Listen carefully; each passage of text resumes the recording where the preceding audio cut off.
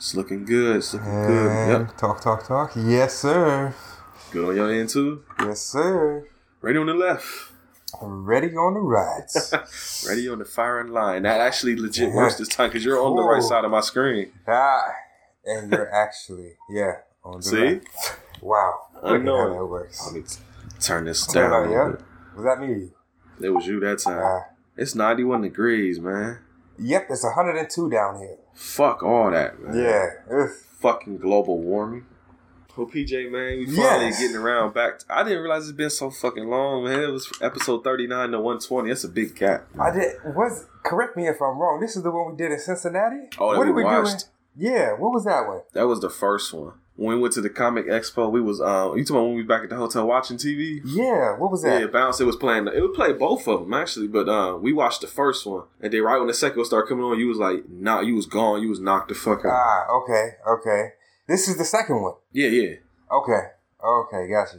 Yeah, he got multiple movies, but I think there's only 3 Dolomite. There's only one more sequel to this. We need to watch the sequel. We will. And shit, on the real, like we said, we can. Oh, yeah. Yeah. Welcome, motherfuckers. You don't know what you're in for right now. Yeah.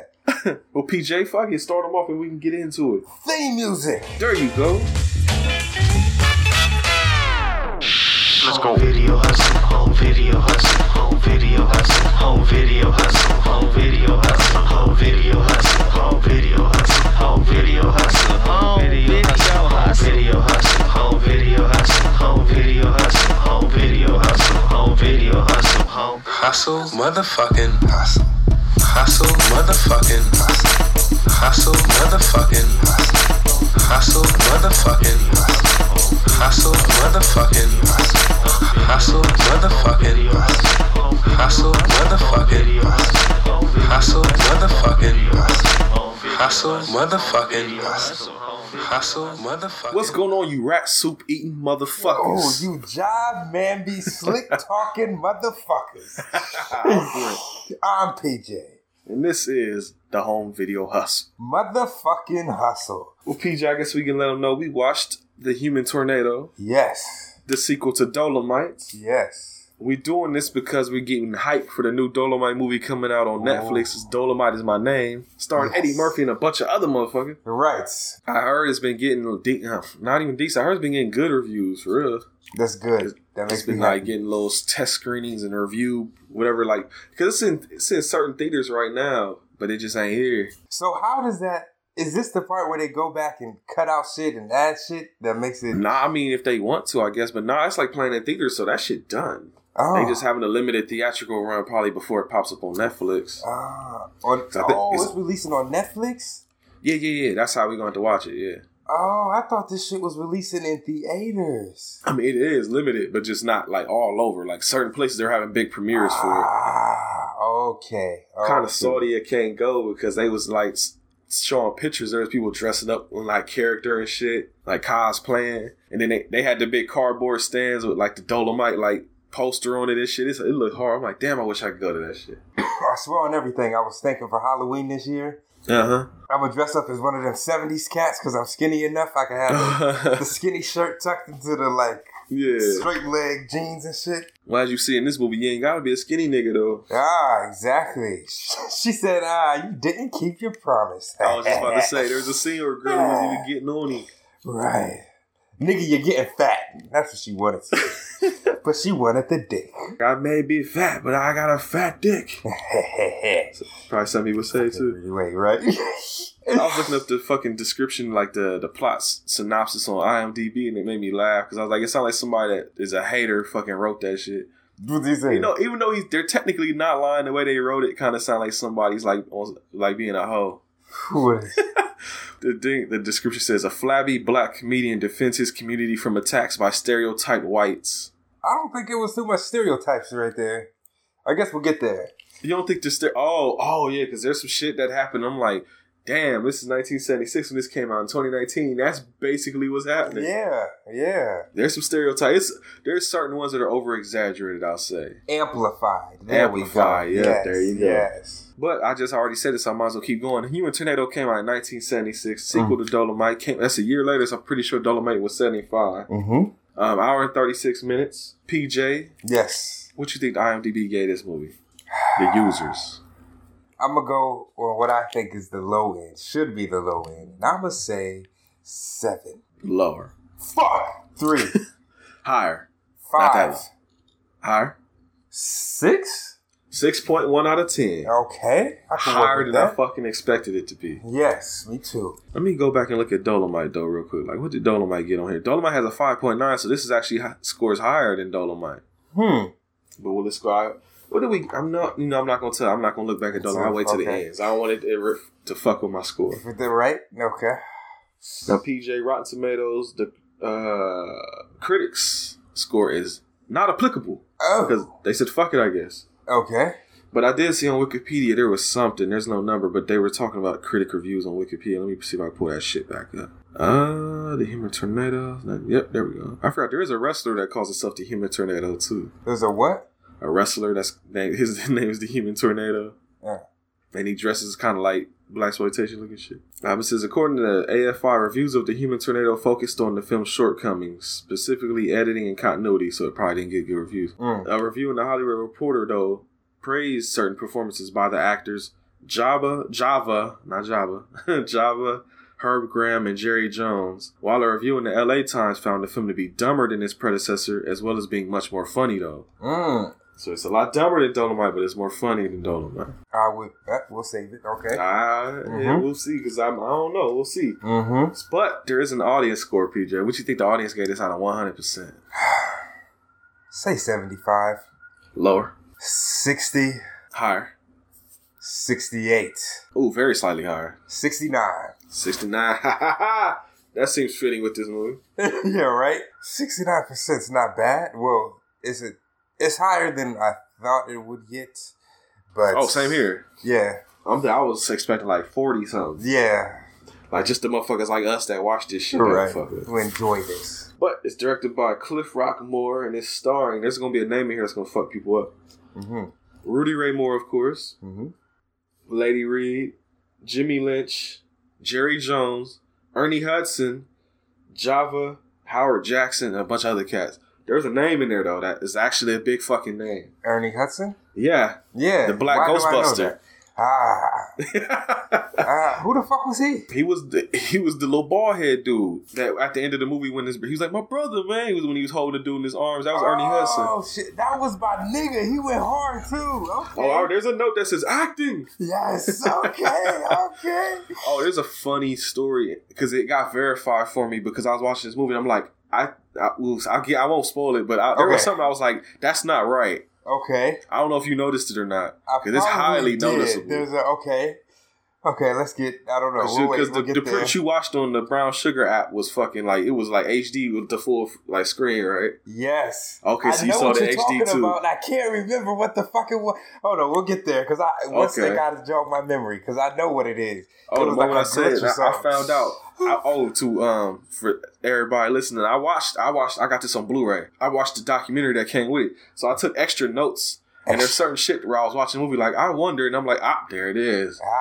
Confirmation. So I got the receipts, as the youngins like to say.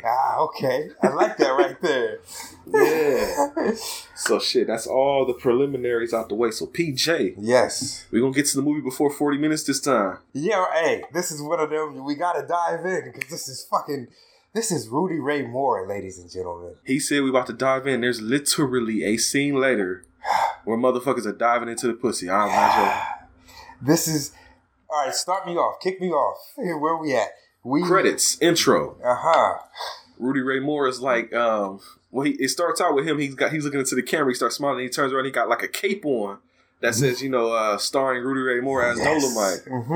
And then he's like with his shirtless doing like katas and like karate like katas or some shit. And it just says the Human Tornado pop up on the screen. Yes. And a song starts playing that he's singing because not only was he acting and, of course, doing like comedy, he also fucking had albums where he actually was singing. Like he has song like R&B albums. I thought he was just a comedy guy.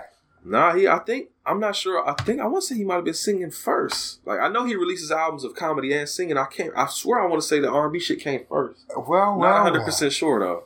Okay, and it goes straight to the comedy. Speaking about it, right? Yeah, after all the credits go by, it goes straight to... I had a feeling, I was like, let me time this, because I swear I think this shit goes by for like 5 minutes, and it's almost exactly 5 minutes of him just doing his stand-up routine. Yeah, it starts talking about fucking, of course, his sexual innuendos are always on point. All over the place. I can't tell you what exactly he said, but just know there was bitches.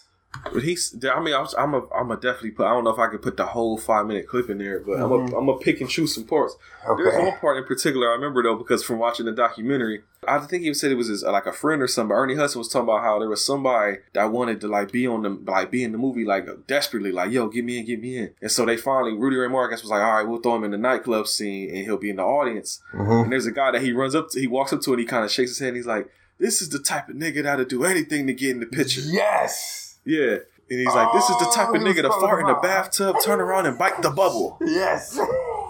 And that's why he was saying, that's why he was like, he was legit fucking with him in real life. Gotcha. And I think Ernie Hudson was like, he kind of caught him off guard and fucked him up, but he's like, I guess he got in the picture. Hey, this is what you wanted, right? Okay. You fucking with a comedian, man. You can't be doing shit like that. Right. There's some ugly motherfuckers in this house tonight. If you don't believe it, look over here. Baby, you are so ugly you stopped this motion picture from running. Your lips look like you wearing a turtleneck sweater. I had a brother look just like you. He stuck his head out the window and his lips beat him to death. My, that's what I call stretching a good thing a bit too far. 2 soldiers went to Vietnam, a black soldier and a white soldier. Can you dig it? And they come all the way back home, and the people in Louisiana said, we're going to give y'all anything that y'all want. They looked at the white soldier and said, young man, what do you want? He said, well, I'll tell y'all what I want. I want me $10,000 and a Lincoln Continental to drive. They said, we're going to get that for you. Then they looked at the brothers. They said, brother, what would you like? The brother said, well, y'all can give me $1.50 from the head of my ding-a-ling down to my balls. They said, brother, don't you want no more than that? He said, no, that's all I want. So he pulled it out and they put $1.50 at the head of it. Then they put another $1.50 on it, and another $1.50, another $1.50, and another $1.50. And one of those fellas looked at him and said, nigger, where is your balls at? He said, in Vietnam. That's what I call a nigger that always want to get in the show. This is the kind of nigger that'll fart in a bathtub and turn around and bite the bubbles. But it cuts, right? Yes, sir. It cuts to him. So was this... Oh, no. I know who she was. It cuts to what we later find out the wife of somebody. I'll just say that. We'll leave it right there for Dolomite is like in the bedroom with somebody's wife. But it's funny. White. Huh? But she's white. Yes. That's the kicker. Try to let you know trouble's coming. Yes. But it made me laugh, though, because he comes in there and he just has a super irritated look on his face. He's like, you came at a bad time. She's like, but I need it, though, basically, or whatever she said. And he's like, look, man, I got to go handle some business, and then I'll come back and handle this business. Right. Didn't he tell her get naked or some shit? Like, just take your clothes off. I'll be back. He said, get undressed, get ready, and I'll be back. Pretty much. Yeah. So he goes to go handle a fucking meeting. What was this meeting about? It was the preacher guy from the first movie, or pastor, whatever he was in the first movie from the church, and he's talking about, I think he gave some type of donation to the boys' home or something is what he said. So I think Dolomite, he said he donated something. So everybody's there like, yeah, you know, he probably helped save the organization or something like that. And he just gives a little couple words. He's like, you know, thank you. Then my niggas, they gonna be settled. We good. Peace, love, whatever. I'm out. And then they go back to chilling. Then he walks back into the room and he's looking pissed off again because he was just smiling super big like, yeah, you know, everybody, what's up? He go back in there. That smile go away immediately. And then he shuts the door. He's just staring at her, and then like probably he looked like he's locking eyes with her, looking pissed. And he's just unbuttoning his shirt. And he's like, "All right, let's get this shit over with." He said something about you paid me for 30 minutes or something. That's what had me confused. I'm trying to put 2 and 2 together here because it didn't. Well, I don't know because he had money, but I will say this to what you're talking about. Because while he's getting undressed, the girl, he's like, "Oh, you worth every cent I paid for you," basically. And I'm thinking maybe he got money somehow from their end, and he gave it. I don't fucking know. Somehow she got money on Dolomite. Okay. And basically Mandingo on his ass. Okay, here, come fuck me, I got this. Okay, gotcha. That's why he's looking all pissed off, but he goes to start smashing though. Yes. I wrote in my notes, I wrote hate fucking, so that tells you how bad it was. Or it's like, you could tell he does not want to do that shit. Yes. And then I did write, oh yeah, she said worth every cent. I wrote that note down, so there you go. Yeah, talk about the money. I will say, they could have toned back just a tad bit on the man ass that was shown. Oh, I'm surprised you just said ass, because this motherfucker's dick flops around multiple times. Coming out the box, right? Or actually him. I noticed the nigga's dick when he was coming out the box, and I was like, come on, man. That scene, this scene later when people pop up and they kind of jump up out the building like, oh shit. And then there's a part where like soon after that where he jumps off a hill butt ass naked, and when he gets to the bottom of the hill and gets into the car, motherfucker's dick is flopping around then too. There was. So yeah, but there's I understand a lot of not giving a fuck. Yes. But also on the flip side, there's also a lot of hairy pussy shown too. You can't see it because it's hairy, but yes. Like we said in the one episode way back, it's almost self-censored because you can't see nothing because it's bushy. Yeah, that's what it's just get over it. So it's equal opportunity, full frontal. It's 1970. It's in a low budget movie. They don't give a fuck. Right. Yeah. This is your job. Act, motherfucker. Go. Pretty much. I like how they tried it in the box scene, though. Like they really tried to cut. They tried to cut around it. Yes. I can't wait to get to that because that's one of the scenes where it's like, what the fuck? It threw me for a fuck. We'll get there. Yeah. We'll get there. I wrote in my notes the hillbillies are scoping the house. Because they ride by and they look like two motherfuckers from the Beverly Hillbillies or something. I forget what exactly she's saying, but she's like, she said, you see that shit over there? Commotion. They're basically reminding me of some, the fucking memes that was going around the white the little barbecue Becky or whatever. Yeah, it was on some shit like that. Niggas being, but yeah, they were, just being what I would consider to be typical niggas. Over there, shadow boxing. They just chilling. Do. Yeah, she saw him shadow boxing. That's what made her call him rowdy and shit. And then she said her dumbass mans, she convinced him to let's go to the fucking sergeant's office. Let's go call the cops. She convinced him though. How did she convince him? She's like, you see the people on the hill? He said, or I forget who. I think he said, he's like, don't you mean the people up on the hill? She's like, people, them ain't people, them's niggas. Yes. Then the dude looks, he's like, by golly, you're right, those are niggas up there. Yes. And so that's what she said. They're up there causing commotion. We need to call the sheriff. And that's when they drive off.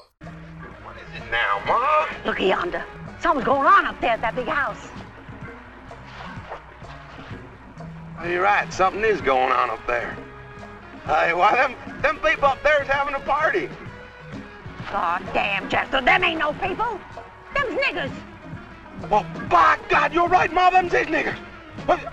Well, they gotta be niggers because it ain't Halloween, is it? Come on, Chester, step on it. Well, where we gonna go? We'll go and find the sheriff. We gotta tell him you ought to know about this. You're right. Let you know what they on right there. Mm-hmm. You cut to the sheriff's office, and I think the deputy runs in there, and he's like, sheriff, or whatever, and then the sheriff jumps up and like shoots. Yeah. Your boy has to like duck out the way like on some Looney Tunes shit. Like, hey, we got a call about some commotion going down there, but they said there's niggas. Because he's like, there's niggas up there? Or something like that. Yeah, he gets happy. He just said, yes, time to go. This is what I live niggas for. Up on that hill? Yeah. He's like, oh shit! He's getting high. He's probably just been looking for a reason to go fuck with him. All right. Let's go call the cavalry real quick. Get everybody assembled, and we gonna go take these niggas out. Wake up, Sheriff! It's an emergency! Bullshit! Don't put your hands up! Don't shoot, Sheriff! It's me, Charlie.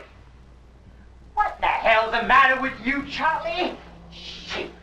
Well, I'm sorry, Sheriff, but there's big trouble brewing. Trouble? You gotta be wrong, Charlie. We don't allow none of that around here. Yeah, well, the ones who's causing the trouble must not know that. These niggers. Where? You know that big house that sets up on the hill? That fancy nigger's house? Yeah. Well, there's a bunch more niggers up there. You fooling me, boy. Nah, I just talked to Jethro Goodloe. Said there's a whole bunch of them up there just carrying on something awful.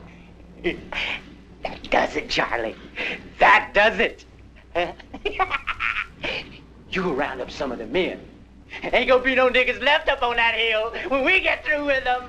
Yeah, but then the cops roll up, though. And of course, everybody in there chilling, but they pull up, they got the choppers, they walk in the crib and put the gun in everybody's face. And it's just basically, like I said, there's multiple types of harassment, because of course they harassing them for no reason, just because they chilling. But then your man's like, where basically, I don't think he knows his name. He's like, where's that big nigga at? Like, where's Dolomite at? And nobody's telling him nothing. And every time somebody step up and say something, they like putting guns in their face. Yeah, they start talking real slick until the gun gets put right beside the head. Yeah, it's Ernie Hudson. I think it's the first one to get the gun put at the back of his head. Then this other dude jumps up and says something. My man puts the shotgun right next to his eye. He's like, just say the word. Right. He said that we ain't no niggas, we some men, or we some. No, he said, because they kept coming in saying like, boy this and boy that. He's like, ain't no boys here. That's it. Ain't nothing but men. I think Ernie Hudson said that shit. Mm-hmm. That's right. My man's went hard the whole fucking movie. There was another time he was fucking like, okay. So, yeah, then he sees this little black chick and he starts like sexually harassing the fuck out of her. Because I think he ends up like chasing her into like this little hallway. And he's like, oh, I always wanted some nigga tail or some shit like that. But she does the smart thing and kicks him in the nuts. Yeah, knees the shit out of him and he falls down to the ground. And I think, like, I don't know if it was him or somebody tackles her through the fucking doorway. And then that's when, it was the deputy, I think, because the deputy looks up. And Dolomite and the girlie in the bed are both just sitting there like, what the fuck? And the deputy looks up and is like, whatever the fuck her name was. Mm-hmm. Because then she looks at him and was like, whatever his name is. And that's when the sheriff looks in and she's like, oh. Uh-oh. Yeah. He made me do it. God I was about to say, she used the line that all them chicks that fuck with the football players be saying. She made me do it. If I said, honestly, that is the only reason I have not fucked a white girl, it's because my mom had put that in my head that she would be the thing. Oh, man. We might make a few listeners mad with this one, but I'm about to break this down because this is not just you, like me too. I'm sorry. I don't have anything against y'all. It's honestly like it's fucked up, but it's a cultural thing. Not just me and you. Like I've known a lot of brothers that I'm cool with that have said this shit. Yeah, it's like because and then like I said, you see it on the TV and all that. Like it really fucking happens, and that shit is scary, man. Yeah, like already being black and dealing with like basically daily fucking life. Yeah, it's already like a nightmare sometimes, and then like so you add to that shit. But of course, like I said, they're not all like that, of course. Right. It's just like you're shooting a crap stove. Yeah, like you never know. And it's like, all for some pussy, I just can't go out like that. Who knows where this could lead? Because it's been and it wasn't even like, it was more instilled by watching the fucking news, man. Like you see that shit happen to them. That's why I made the comment about football players. It seems to happen the most with them. Right. Even more so than basketball, it seems to always be football dudes. Like whether it be college or even, otherwise, NFL and shit. I'm not saying we're on that level or anything, but it happens in real life and you see it in movies. And you got did your mom tell you or did you just? I just kind of scoped it out. I guess I had one of those, pro-black moms, all that shit. She even told me, it's one of those. But I think it's like just a culture thing, it's you don't know. So it's why would you want to, like you said, gamble the dice when you could just fuck with all these other races and know it's just one of those things where it's like, I think a lot of them fall into that trap because they just looking for the one night pussy, you know what I'm saying? Mm-hmm. And them girlies get in there. Or it was one time, no joke, there was this story, that's the one that really fucked me up when I saw it on TV, is that the dude had been with her for a minute. Like not terribly long, like maybe almost 6 months, like maybe half a year or something. Oh, they got some time, okay. And then I guess she was like hiding the shit from her parents because I guess the parents wouldn't have approved of that shit. Yeah. And so then when they found out about it, they were like bugging out on her and did this and they did that. And and then she basically was like, of course, I don't remember the exact quote. This is years ago now. Mm-hmm. It was basically to the effect of, basically he was holding me against my will type shit. So then it got, sent to court and all that because then they tried to make it a rape case and all that shit. It was all fucked up. Yeah, it's too much to deal with. Just all because girlie didn't want to confront her parents about, I'm fucking a black dude. Right. I got black dick in me, Mom. That's it. Just right. It seemed to be like, I haven't heard it happen as much lately, like as it used to when I was like a teenager and shit. Used to see that type of shit pop off a lot more. I forget it was like a football player not terribly long ago, and that's why the football thing sticks in my mind. Mm-hmm. That has something similar happen to him, but I know it's not just football. That's just the college shit that just happened. I think that's what I might be talking about. Yeah, that wasn't too long. Because it was college shit that I was thinking of. Yeah. Now to that false rape charge, 1 year in prison. That sentence tonight for the woman who falsely accused 2 football players from Sacred Heart University in Connecticut of rape. The students say what she did has changed their lives forever, even though they have been cleared of all wrongdoing. Eyewitness News reporter Marcus Solis with our lead story tonight. He's live in Bridgeport. Marcus. That's right, Bill. Those two students were never arrested, never charged with any crime, but the accusation was serious enough. So much so, they say they had to leave school. Their reputation in tatters. She pursed her lips. She rolled her eyes, but Nikki Yavito's body language couldn't change the outcome. A year in jail for telling a lie that cost two young men their college careers. My life has been altered and shaped in ways that nobody here could have imagined. Malik St. Hilaire was never arrested, but Yavino claimed he and another student raped her while all three attended Sacred Heart University in 2016. Instead, it was the Long Island native who was charged when the police investigation revealed sexual activity had occurred but was consensual. Prosecutors say Yavino made up the rape claim because she didn't want to upset another student she was interested in. Her willingness to accept this plea deal reflects her accountability for what happened. But it wasn't that simple. At first, Yavino insisted she had been assaulted and rejected a plea deal. It was only during jury selection before trial that she changed her mind again and pleaded guilty. So I just hope that, she knows what she's done, and the fact that my life will never be the same. Like, I have anxiety, I have PTSD from this. It's bad enough that they were accused of such heinous behavior, though never arrested. But then to have her story change over and over and over again, it's as if you were kicked while you were down.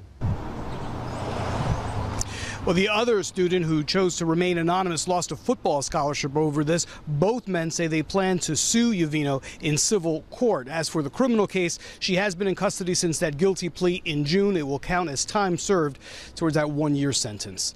Yeah, well, it's just one of those things, like I said, not everybody like that. Just like every black dude ain't out selling drugs and shit. Like, there's some that I could fuck with that I know wouldn't be on that shit. You know what I'm saying? Like, I know, like, once you get to know them, that's what I say. I think the problem is that a lot of these chicks be just like, either, like with the football dudes, probably either trying to get that paper, or like I said, they don't, when they become like out there knowledge, they don't want motherfuckers knowing that shit, which makes you wonder about how they think about you in the first place, if they might just be mandingo in your ass. Right. Yeah, I just want you for this.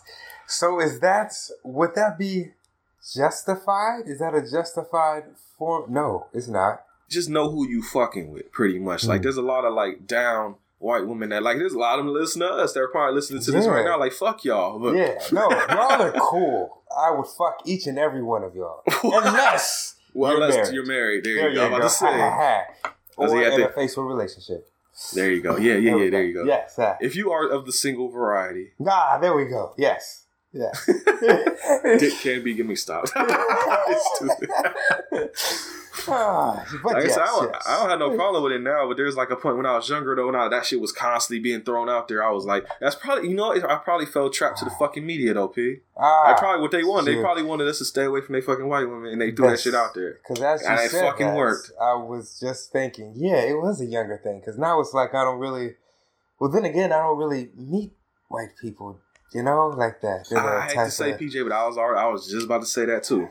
In my day to day, like I went to it wasn't an all black school, but it was an all black school pretty much. So that might have been a slight deterrence from people because they might think they're gonna come in here and get jumped and shit. But you wouldn't have. But that's the thing, because then even like I live in the fucking urban area, as they like to call it. Yes. Yeah. So I never had very many interactions. But granted, at the hospital, when I worked there, it was when it really started to pop off. And I think that's when I started to be like, oh, they kind of cool. I hate to say it like that, but that's because that was when I first really started interacting with a lot of kids. And that wasn't teachers. Yeah. Yes. Your first intro. Hey, you know what I want to know? Some of the first introductions of like black people. For like our white listeners, because I'm sure they had to be like some funny shit that happened. Like, these niggas is fucking crazy, but I fuck with them. Well, shit, I know we got it's like some interracial like listenership, like couples and shit. Yes, you do say yes, we do. It's some cats down with the swirl. Yeah, ain't nothing wrong with that. And not even with just black, like, I don't even put business out there, but Soup Complex is like... Yes. Shit, you know what would be funny, though? What? If somebody's first black experience with black folks listening to us. That'd be hilarious. Oh. I think we give him a lot of takes. We got some hot takes. We got some... So like we turned on like a black or a white chick or a white dude into like fucking with the black person or something. They like, oh, if they all like Brit and PJ, shit, I might be cool. Yeah, right. Almost like us. Like maybe they were worried about the opposite, like the media portraying us as like a bunch of drug dealers and rapists and shit. And they had the same type of, like, oh, I don't know. But then listen to us, I'm like, oh, maybe I should give it a shot. Yeah. And then the girlie got her shit pounded. I mean, stop. And from that moment on, life was never the same. Like I said, or my homie like dove into that shit and it was like, oh, I'm making some mixed babies today. Fuck around, I do. Let me stop. What happened? Nothing. I just wonder if the sexual experience is the same. Because I can't say I've had sex with an Hispanic and black girls. That's it. So, my variety is slacking. But I wonder if it's black and mixed for me. That's it, bro. Yeah, right? See, I wonder if it's a different... Because, the stereotype men, the big dicks, you get the big energy, all that shit, We know the stereotype with the white women is that they do fucking... I hate to say this, but it's true. This is the stereotype. Like I said, they do anything, basically. Like, you could be like, I want to try to, like, put your... I don't fucking know. Just some crazy shit. Like, I can't think of nothing real crazy off the top of my head. I'm too basic for the anything. So is it just something? That's kind of what I was getting at. It gets to the point where like, oh shit, what? How the fuck? Like, what are we doing? Let's try. Let me broaden your horizons, black man. Okay, I know, right? Okay. Let me show you the flavor, nigga. I fuck with it. That's hot. Yeah. Fucking wake up handcuffed to the motherfucking bed and shit, arms and legs and this fucking like what do you call them shits? Not flowers, feathers and. Fucking whips and shit. You wanted like, the what experience, the fuck? Right? You said you wanted the experience. Well, welcome. Oh, okay. Was you licking my ass? That shit feel wet.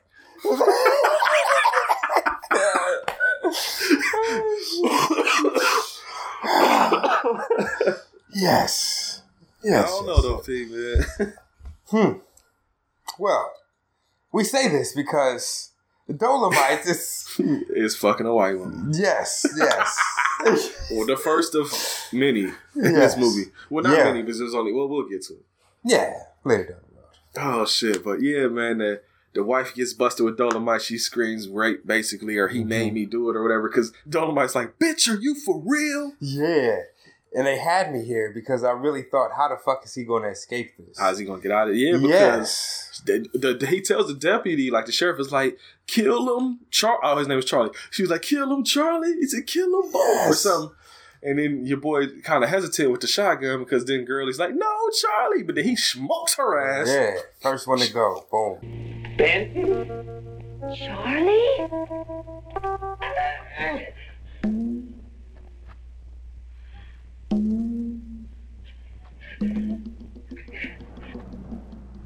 He made me do it! Bitch, are you for real? Ain't no wife of mine. Kill him, Charlie! I said, kill him, Charlie! No, Charlie!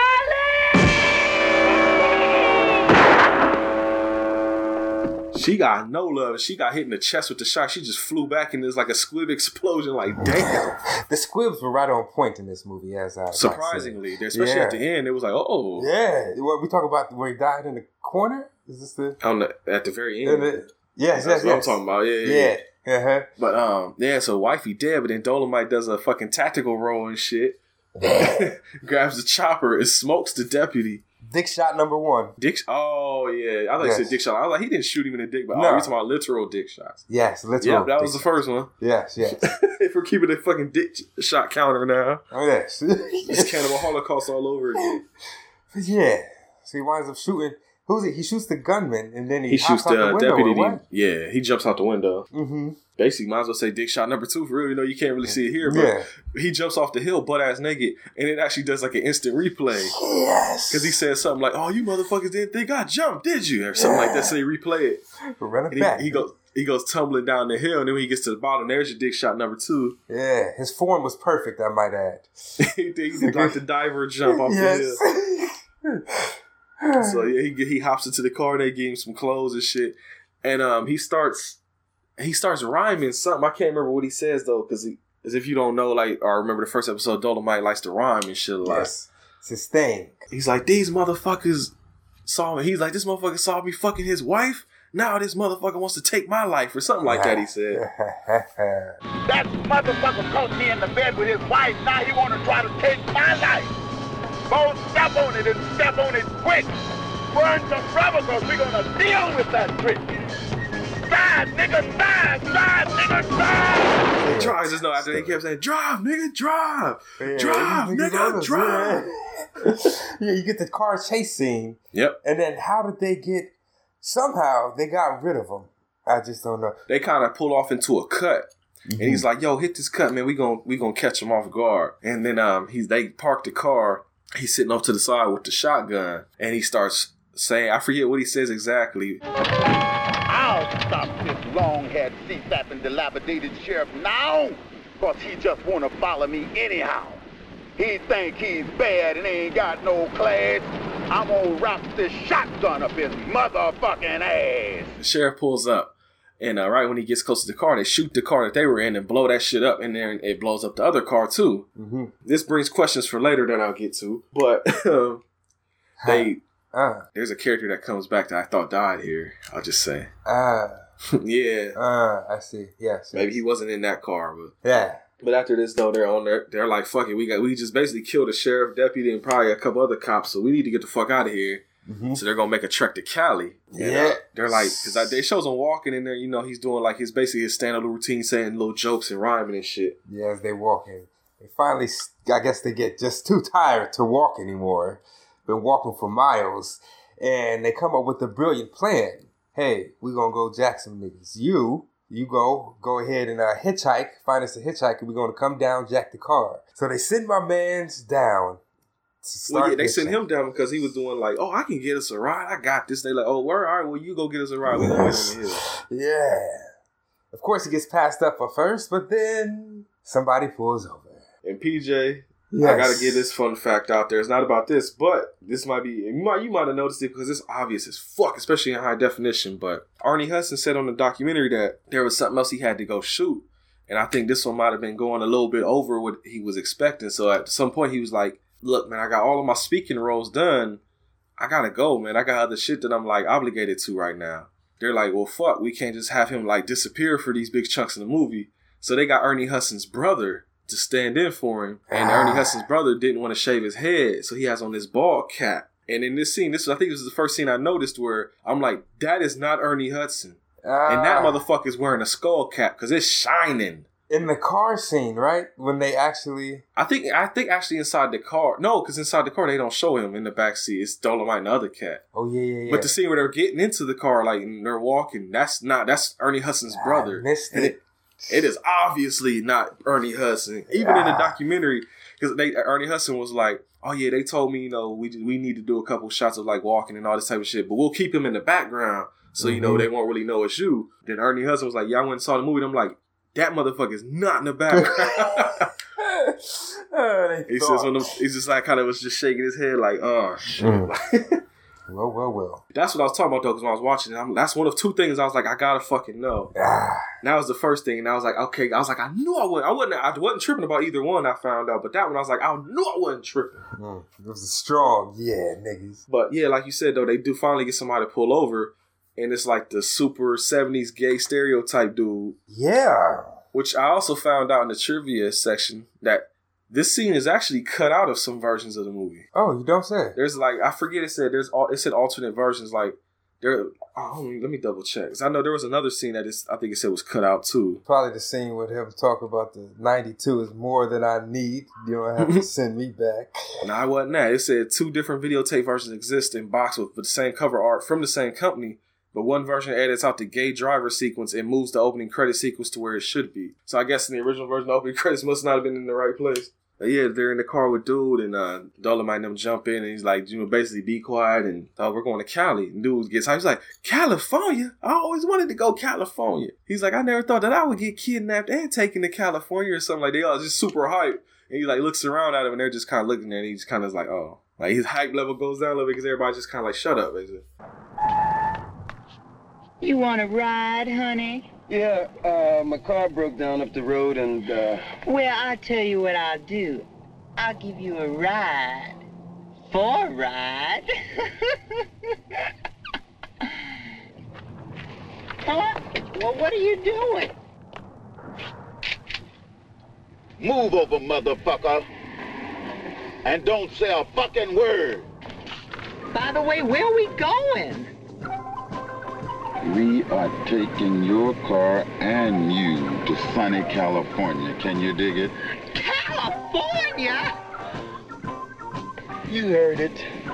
Sweet pea. My. I never thought anybody kidnapped me. Plus take me to California. It must be my lucky day. Dreams do come true.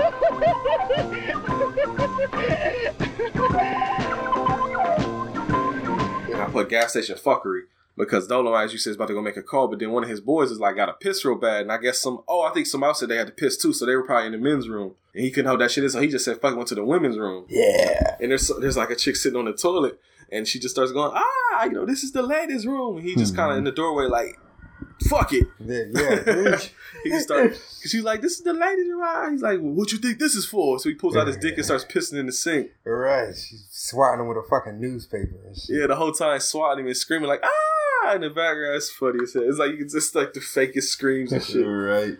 Acting. Well, he calls Queen Bee from the first movie. Yes. And he's telling them about the club and everything. He's like, yo, I gotta come to Cali because we done murked some motherfuckers and shit. We gotta lay low. Yeah. She said, go ahead. This is like perfect timing too. Go on, bring your ass out here. You know, you're always more than welcome.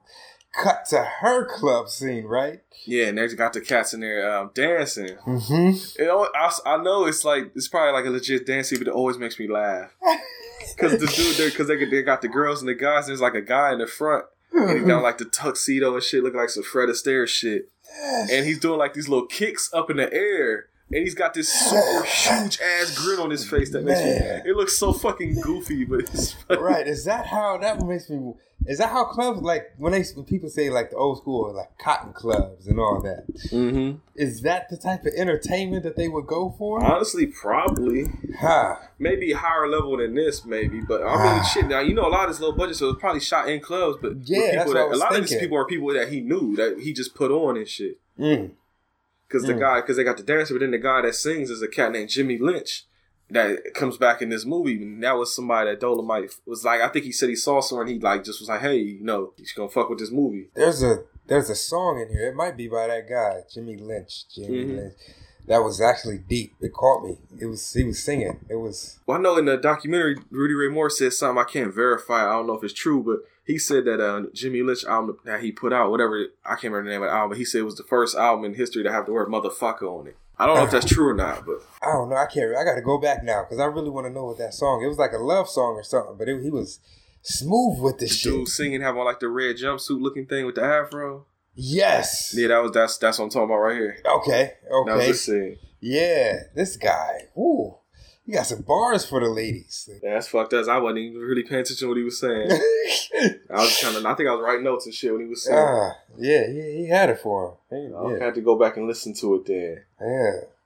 My next note, though, I put the club manager is under pressure. Because they just show this dude sitting there with his chick and he gets a phone call. And the dude basically is like, yeah, so what's up with your club, man? Your numbers is rough. And he's like, oh yeah, man, I'm trying to do my best, but it's this chick Queen Bee, man. Her club is like fire right now. Ain't nobody fucking with me. Mm-hmm. So dude's like, well, you better do something because you owe us a lot of money and we gonna come fuck you up. That's what happened. I missed that. Okay. So yeah, that's why. Because then he tells us he has a meeting with his boys. And he's like, yo, we got to do something about Queen Bee and her club, man. They fucking us up. I owe these people a lot of money. Yeah. And they gonna want they shit. So what are we gonna do about this? Well, we gonna do this. And then I think it cuts away. It's back to Queen Bee Club because her and Jimmy Lynch are sitting there chilling like, yo, that was a good ass night. We made a lot of money and whatnot. And then you get introduced to, I think, TC and Java. The two, like, I guess, I don't know if there's like the two main girls in the club or what's going on, but this is the second thing I had to research on the documentaries. I'm like, I have a feeling about something here. I don't. I'll wait a little bit longer because this was not when the revelation really happened yet. Okay. So, but just know they're introduced, but as they're all chilling and talking, just this random dude just comes in there and just starts like knocking over chairs and talking shit. And so I think Jimmy Lynch steps up and is like, man, who the fuck is this? But then another guy comes in with the machine gun. Yeah. Blah, before anybody even starts something. Yeah. And so the guy that's knocking over chairs starts talking shit, and he actually goes over to Queen Bee and starts bombing her ass. Literally, yeah, there was a couple bitch slaps in here. That was he stole on her, and then when she was on the ground, he was stomping her and kicking her and shit. Like, damn. Behind the bar, right? That shit looked real, that last couple kicks. I was like, oh shit.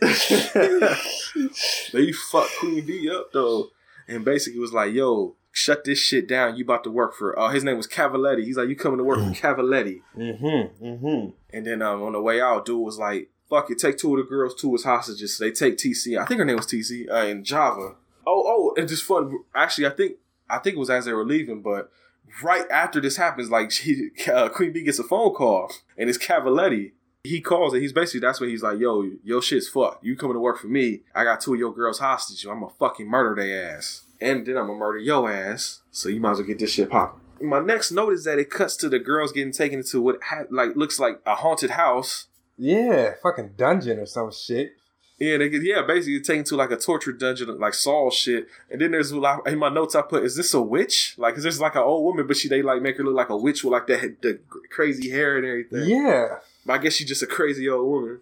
Who was tying her up and shit. Yeah, they tied the TC chick up to like a pole, but then they tied Java up by her ankles and wrists to this thing with these spikes above her. That if they come down, they're gonna fuck her up. Yeah. So the funny thing is, my bad. My bad. What'd you about to say? I saw the string the whole time, but I never saw the spikes. I didn't know what the fuck the string. Oh, you didn't see the spikes? No, they kept cutting to them. I must have missed that shit. I said when there was a long shot of both of them, you can see the spikes hanging above her because the whole time she's just staring at spikes. I thought she was. I don't know. I thought they was gonna stretch her ass. Yeah, or something. I don't know. Well, I have to say this is when I find out because the first thing the old woman does is like she's looking at Java and she like opens her fucking shirt and her titties fly out. Yes. And then I think because Java basically gets like, well, she ain't butt naked. She got bra and underwear on. Then this is right here is where I was like, now I'm curious because like she has like strong features, or she look a lot like her dad or something. And then when they took her clothes off, she was wearing like briefs and shit. So I was like, huh. That's the dark skin one or the light skin one? The one that was under the spikes. Yeah. I just said now, I was like researching a little bit and found out that it was a trans woman, like in real life. Oh, you don't say. So those were fake titties? You had to be. Because it says, like, yeah, I'm looking at the Wikipedia page. It says Sir Lady Java is I guess, the full stage name. Oh. It says Sir Lady Java is an American transgender rights activist, exotic dancer, singer, comedian, and actress, active on stage, television, radio, and film from the mid-1960s to around 1980. She is a popular and influential personality in the LA area African-American LGBT community. 76 years old now, still around. Oh, okay. Oh, you know what? I'm about to read a little bit of this because I'm seeing names pop up that might interest you. Okay. In her early 20s, she moved to Los Angeles, California, where by 1965, she was a mainstay of the nightclub circuit and associated with such figures such as Red Fox, Sammy Davis Jr., Richard Pryor, Rudy Ray Moore, and Don Rickles. Mm-hmm. She was frequently featured in such magazines as Jet, HEP, The LA Advocate, and Variety. In the early fall of 1967, the LA Police Department, or LAPD, began shutting down the now famous Java performances, citing a local ordinance prohibiting the impersonation, this is a quote, prohibiting the, quote, impersonation by means of costume or dress a person of the opposite sex, unquote, and threatening to fine clubs that hosted her. Oh, damn. In response, Java picketed Red Fox's club on October 21st and hired the American Civil Liberties Union in a bid to overturn the rule. The courts rejected Java's case with the ACLU, stipulating that only club owners could sue. Rule number 9 was ultimately struck down after a separate dispute in 1969. In 1976, she portrayed herself in the Dolomite sequel Human Tornado. And in 1978, she performed with Lena Horne at a birthday party for nightclub owner and columnist Gertrude Gibson. From the 1980s on, she kept a lower public profile after retiring from performance and recovering from a stroke. She has made her limited return to public life, appearing locally in Southern Cali and giving interviews. In June 2016, she was a guest of honor at the 18th annual Trans LA Festival alongside CeCe McDonald and has been recognized as a trailblazer. But the only movie she ever did was this one. Wow. Whoa. So, yes. The more you know. So they're locked up with the witch, and I take it, I guess you're to guess that they're being tortured, but the whole time I guess the torture is just them being just stuck in those positions. Yeah. Being hung up to a pole and looking at spikes about to fall down on you. Yeah. I mean, that's pretty scary. Yeah. Never know when your time is. Was Shorty on that, the roll? Like, I don't think she was. I think the roll only came when the grenade got put between her legs. I think. Okay. Because Java definitely had it worse. Like, girl was just tied to a pole. She had fucking spikes ready to fall on her every time. Well, which would you rather? Would you rather go out with a grenade or spikes? I mean, I think a grenade might be quicker. Unless it just blow your legs off. But I don't know. Either way, it's rough. Yeah. Listeners, which way would you like to go out? Would you like to get impaled with spikes? Or would you like to get blown the fuck up? I would, man. I feel like spikes. The spikes would definitely would impale everything. Maybe if one went through the forehead, maybe that'd be instant. Or the heart. Or the heart. I don't know if that'd be instant though, but you don't think? You might have a little 30 to 60 seconds of fucking living with that shit. Fuck. Especially if the spikes are arranged in a way, maybe went through your eye or some shit too. Fuck. Yeah, that's what I'm saying. I don't know, man. I might take my chance with the grenade. Me too. I can because either way it go, even with the grenade, even if it did just because it was between her legs, close to the pussy, so yeah, it might have got the upper half too. It depends, I guess, on the caliber of the grenade. If it would just blow the legs off, or just the body would just be gone. What is the time seconds on grenade? Why? I think it depends too. I think I think it's normally 15 seconds, maybe. Because I know they do the thing where they cook the grenade off, or they'll pull the thing and they'll hold it for a second and then throw it so that it basically just on impact. Because Call of Duty games, you do that. If you hold the grenade button down, it has that little meter that pops up, and you hold it for a minute, and you throw it right before it gets to the end. I never knew what those were for. Yeah, to cook the grenade off. Oh, shit. So that motherfuckers don't have time to pick it up and throw it back at you or run. It's the moment it hits, you're fucked. And that's why I would always wonder how my shit how I always die from my fucking grenade. God damn it. I guess I really need to start reading those, what are they called? What do you call them? Well, you see, this is what happens when you skip the instructions in the videos, PJ. Yes. You gotta watch them sometimes, man. Fuck. I never knew that. 10 years later. Right. I feel I want to go back and play Call of Duty now, just because. Wow. Well. Well, yes, back to this. They're down there in Dolomite and them. They finally get to California.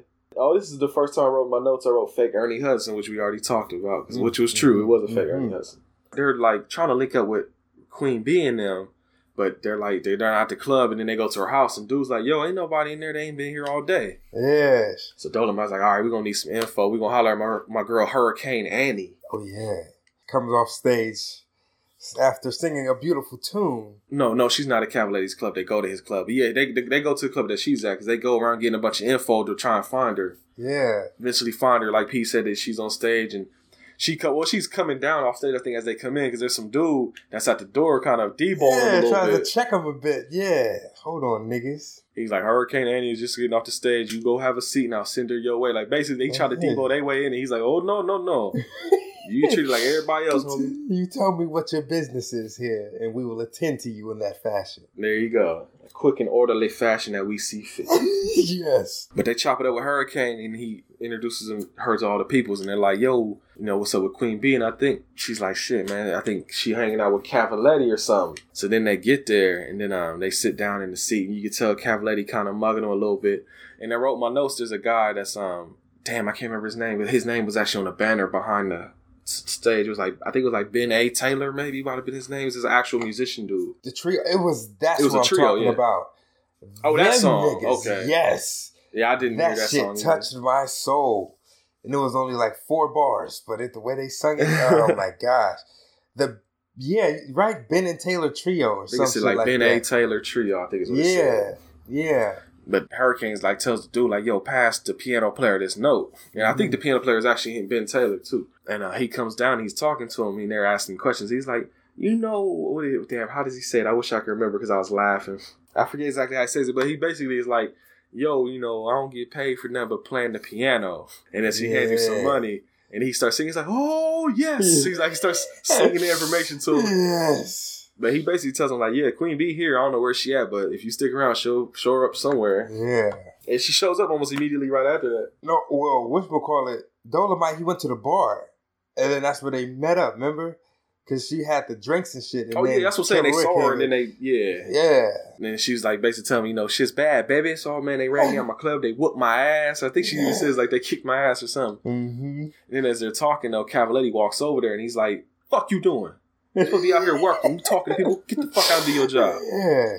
Then he changes his whole tone completely. He's like, well, gentlemen, or he's like, well, whatever the fuck. Our next show is about to start, so you should go sit down and enjoy it, or something like that. Yeah. He says, well, folks, that's what he says. Shit, I can't remember. Yeah, they walk off in a smooth fashion. I feel like the portrayal of the white and black relations is just so spot on. I just can't help but feel that way. Well, it fucked me up, like I said, with the beginning, where, like I said, the black folks up there having their party chilling, then the white folks ride by and be like, oh, we need to call the police. That fucked me up immediately from the start of the movie. I'm like, damn, that's not... Like, here, I think it was done as like an over-exaggerated joke, but then in 2019, looking at it like, that's not a joke no more. That shit's real. Right, and that's why I say, that's why I was like, is it wrong that we go off of stereotypes, or is it just... It's wrong that people play into stereotypes and make that shit slightly even resembling truth. I see. It's like we were talking about earlier with the, like, dating the white women and shit. It's like, that shit legit scares motherfuckers sometimes. Yeah. Yes, this is true. And then it also works in the opposite effect where now like me and you be throwing a party or something. Like if I get the house and shit, and you throw a party, now we got to worry about motherfuckers ride by trying to be calling police on us and shit. When jokes become the reality, it's all bad. Yeah, it's all bad. But yeah, after this though, it cuts to one of the first scenes that made me like burst out laughing at the house. Dolomite and Hurricane Andy, I guess, go back to the crib. I probably her spot. It looked like, man, out there basically about to get they fuck on. I forget exactly. Yeah. I think this is the scene I was trying to remember. I think it was here, though, when they're talking. But there's a poster on the wall next to, like, behind Dolomite that has, like, the zodiac signs. Yes. And it said different strokes for different folks. Yes. And each zodiac sign had a different sex position in it. Yes. And I was wondering, I don't know if you remember, this might be a deep cut for you, but in Black Dynamite, there's like, during the sex scene, like, it cuts to, like, cartoon versions of the dude and the girl in Black Dynamite in the fucking. Astrology world and shit. Yeah, with the... Yeah, so I was wondering, because he said, like, he watched a bunch of these movies before he made Black Dynamite. I wonder if he saw that poster and was like, yo, that might be a good idea for the sex scene. Take that and use the poses and, like, have the sex scene doing that. So I wonder if that influence came from this movie. You're onto something there. I don't know. I think it's so, because I was looking at it the whole time. I wasn't paying attention to what they were talking about. I was looking at the zodiac signs and the positions, trying to figure out if those were the same ones they did in that movie. Because that shit, that's a great scene, by the way. The one in Black Dynamite. Yeah. Oh, this is a great scene, too. This shit had me rolling. Because it shows them, like, getting undressed and shit. And I guess this is where you get, like, the full frontal, like, coochie shot. But it's, like, the hair, so you can't see much. But she goes and, like, oh, yeah. So they start kissing and everything first. Mm-hmm. And then... she already knows what's up. She gives no fucks. So she just goes over to the bed, gets undressed, eyeing this guy all smooth as shit. Like you said, coochie shot, and she just lays down. Then here comes Dolomite. Nice, smooth nigga just comes, lays right down beside. And they start, hold on. What? This is the shit that made me laugh right here. The fuck was what is that? Okay, I'll have to explain this in detail because I don't know what the fuck this was either.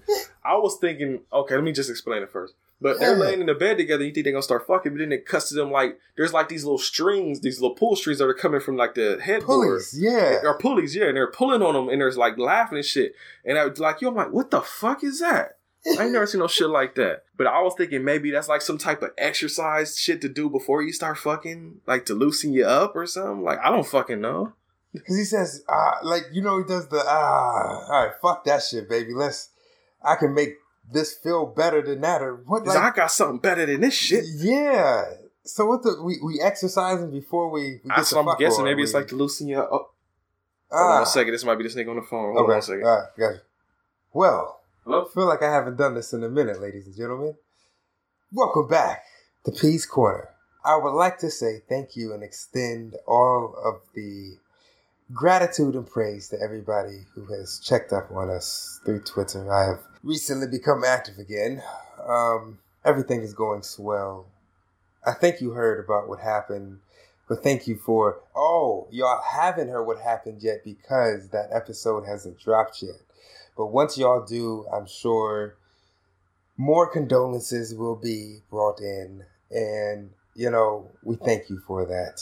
That is why we have y'all as hustlers to listen. Hustle, motherfucking hustle. In other news, I have an audition today, guys. I didn't know that I was going to try to become a fucking actor while I was down here in Atlanta. You know, it was a random shit, wound up applying, and I got a call back for today, the day after I applied. So, see where the fuck that leads me. You might see me on your TV screen very soon. Ha, ha, ha, ha.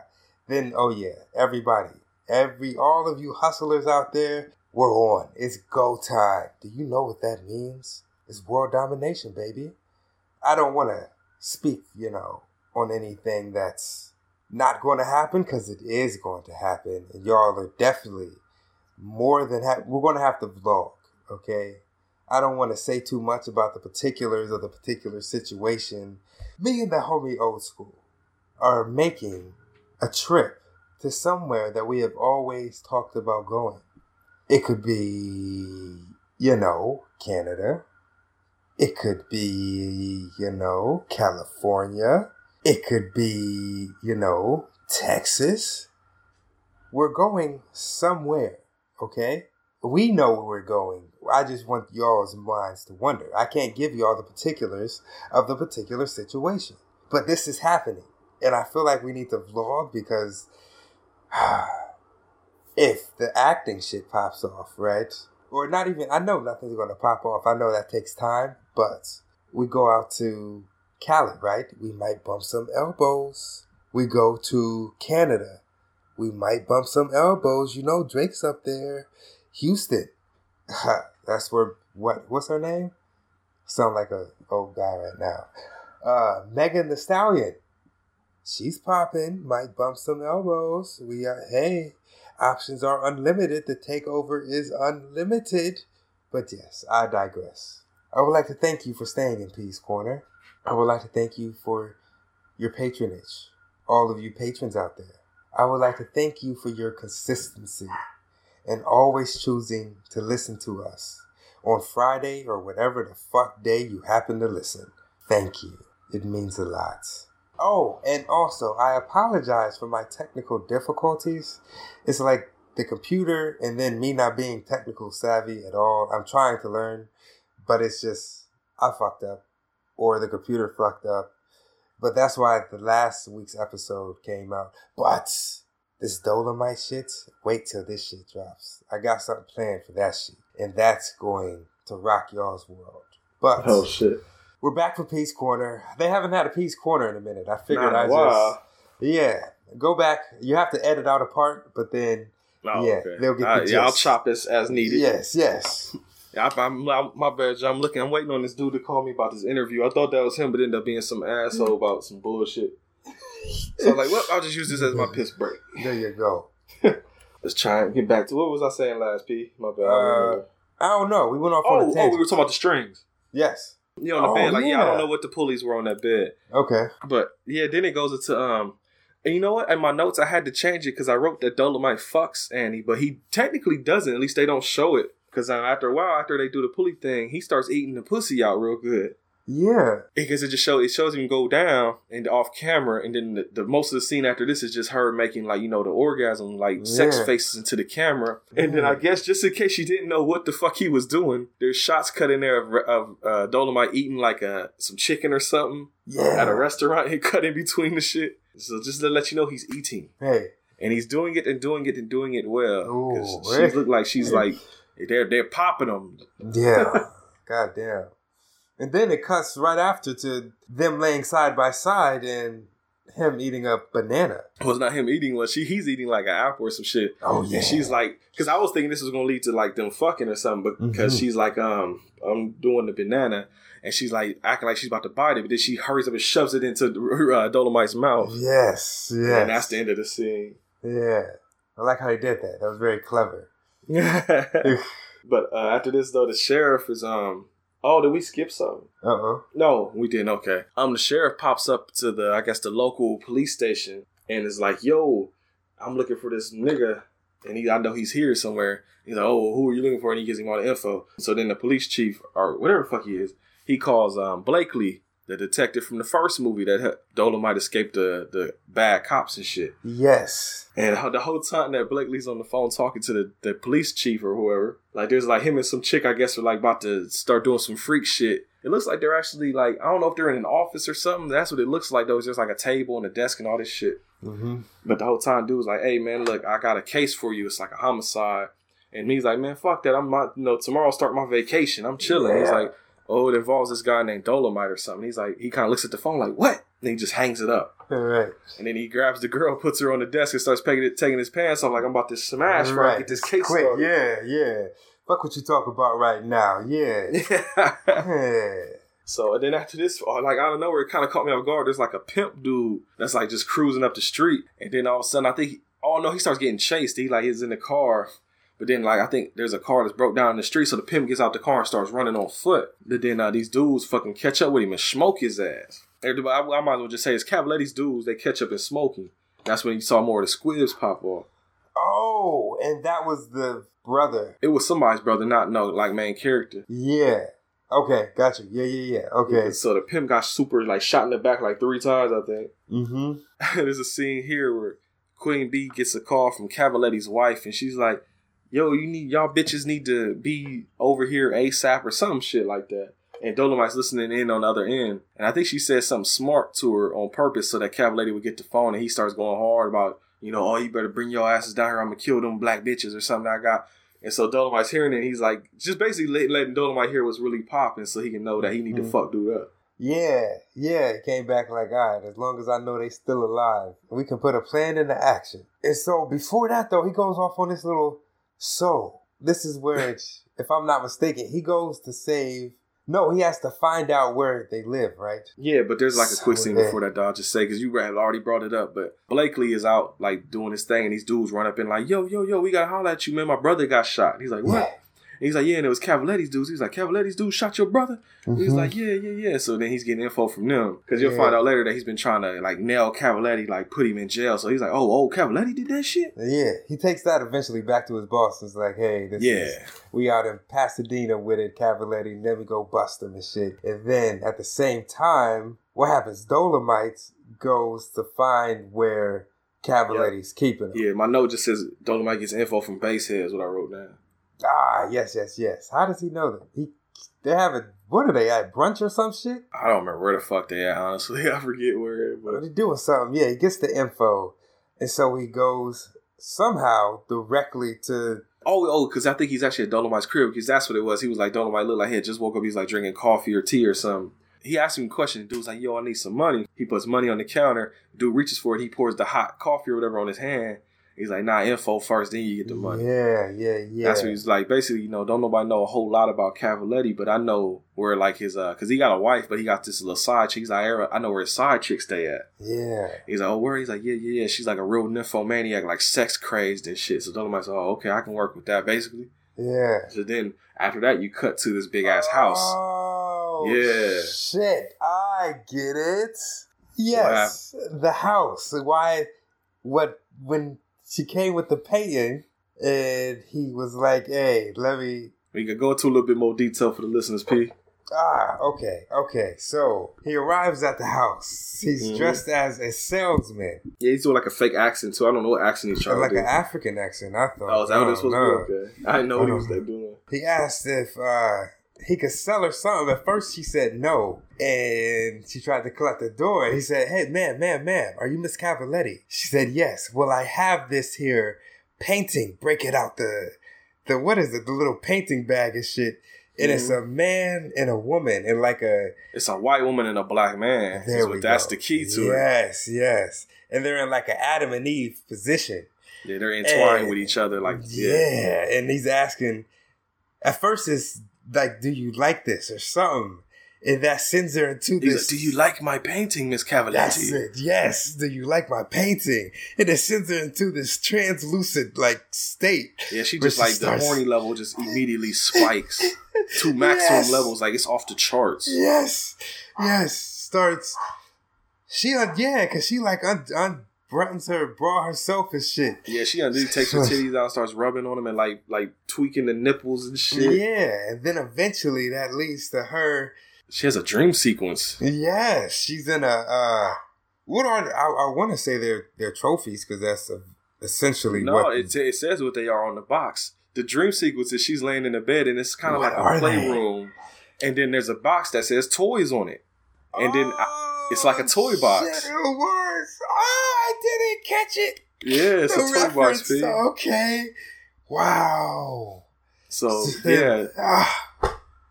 The black men start coming up one by one out the toy box, ever so slowly. Their dick shot coming up too. Yeah, the strongest, saving for the, I guess, the stallion of them all. Her main toy. That shit had me dying though. They was getting out doing poses. The one dude did a pose and looked toward the camera or something like that. Was You see me, baby? Check out these guns right here. But to further explain just real quick so they understand and be like, what the fuck are they talking about? She's laying on 3 blocks to actually spell out bed. Yes. And there's the toy box opens up and there's like 4 black dudes, like built muscular dudes, like come out butt ass naked. Yeah. And she just looking at him like, yeah, come here, baby. And they're like, yeah, PJ said it's just. And then that leads to them. What are they diving in? Is that what's supposed to be the next? Well, before they dive in, there's like a scene where they're all kind of like they're almost looking like statues because they're just standing there not moving. Yes. And she's just going to each and every one of them, like rubbing on their chest and kissing them shit. Kind of like she's a kid in Willy Wonka fucking chocolate factory and shit. She's just like, I don't know where to begin. It all looks so good, God damn it, yes. And then eventually she slides down a slide. Yeah. And she likes doing this super like hard smiling to the camera. And then after that she like lays on her back. And then the guys are coming down the slide like face first doing like a Superman pose and shit. Yeah. And then as they're coming down, before they come down the slide, they're saying like, where is Cavalier Lady hiding my girls? And then they slide down like they diving into the pussy. Yeah. And it's like 4 of them, so it does it 4 times. Each time they do it, she's just like laying there like reaching up for him like, come here. But then the 4th time, the last guy does it, he dives in, but then it cuts to Dolomite and Girly actually fucking. Yes. And I guess he's like tearing that shit the fuck up. But he's wearing her shit out. Yes. Like fucking the shit out of her because like we're not saying that to be crude, no, we're really fucking serious this time. Like he's just fucking her up. Yes. Because like the whole room is shaking. And then at one point the ceiling caves down on top of him. Yes. And this is where like strings galore in this motherfucking scene. You see strings on everything. Yes, moving. I see it. It's like they didn't give a fuck about the candle string next to as it was resting on right in front of the camera. Fucking, yes. I was like, reminded me of Breaking again. It's like, damn, man, that's 2 okay. 2 movies in a row with blatant strings. Boom. But it's okay because he had to put in that work in order to get the information that he needed. Did you see like 2x4 stick from off screen getting pushed into the bed to make it move too? There was a big ass stick that was coming from off camera. Yeah, there was a big stick that was blatantly in the camera that they was using to move the bed that you can blatantly see in the camera just pushing the bed. Wow. No. Oh, and real quick too, from that documentary, I guess Jimmy Lynch is the one that rigged all that shit up. The dude that was singing I was telling you about. He's the one that set that scene up with all the ceiling and all that type of shit because he knew how to do that shit. You don't say. Mm-hmm. A man of many talents, okay. There you go. Give it up for Jimmy Lynch. But yeah, he smashes her up real good, and then I guess at one point he must be eating her pussy again. He must have had a dynamite tongue on their ass or something. Mm-hmm. She's like hanging off the bed, and he's like in between her legs, and she just starts saying, what did she say? She's like, they're at the house on the hill in Pasadena. She just keeps repeating it over and over, but then she passes out. The house on the hill in Pasadena. And that was all the info Dolomite fucking needed. He found the house on the hill in Pasadena. Just imagine waking up and after being passed out and just seeing the whole room collapse. Like, what the fuck happened here? Man, that was... You ever made a girl pass out before, PJ? If we're counting, like, go to sleep right after, yes. I have a technique to make them do that. Special technique called shadow boxing. Which is what fucking Dolomite starts doing. This guy turns into fucking... Who does he turn into? He's Bruce Lee mixed with Bruce Leroy mixed with fucking the new Ninja Turtles. This guy has it's his go-to thing. I got a story with that shit too, but like PJ, so I'm gonna get to it in a second.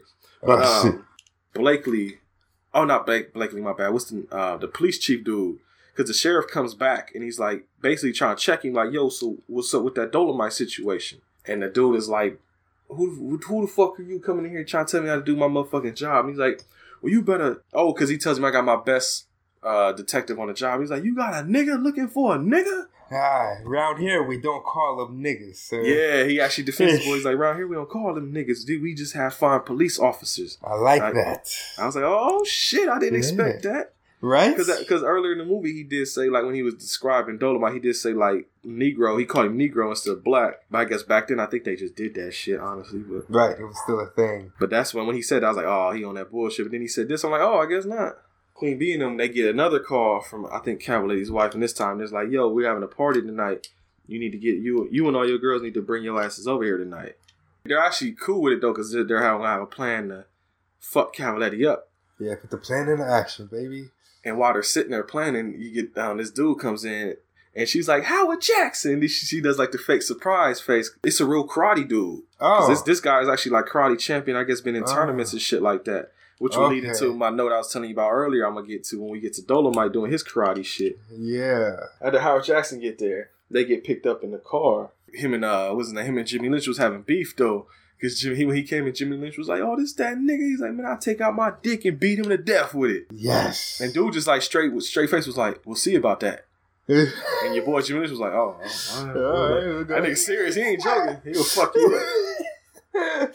Okay. I'll let you talk about it, though, because, yeah, this is when Dolomite goes and fights the guards, though. Got his own version of, like, monkey styles. Yeah, drunken monkey. Yeah, the drunken monkey. And he comes with the monkey fists. I don't know how he does it, but he winds up taking out all the security guards one by one while adding his signature. Shaking the lips real hard. Yes. On top of that, though, they also got the ADR voice. There's like an ADR like background of him just going like, yes.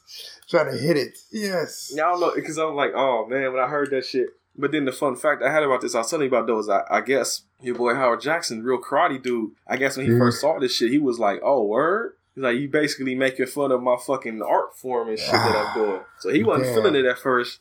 But then the dude in the documentary said eventually he came around, though, because he thought about it. He's like, this is a fucking comedy. Well, I don't know, fuck it. Yeah. They're going to do dumb shit and not taking it serious. So then he wasn't as annoyed about it. But I guess at first he was like, oh, for real? This is what we doing, though? I mean, he should have been able to see in his nunchuck fighting scene that it wasn't... Man, he should... If he saw he apparently didn't watch the first movie.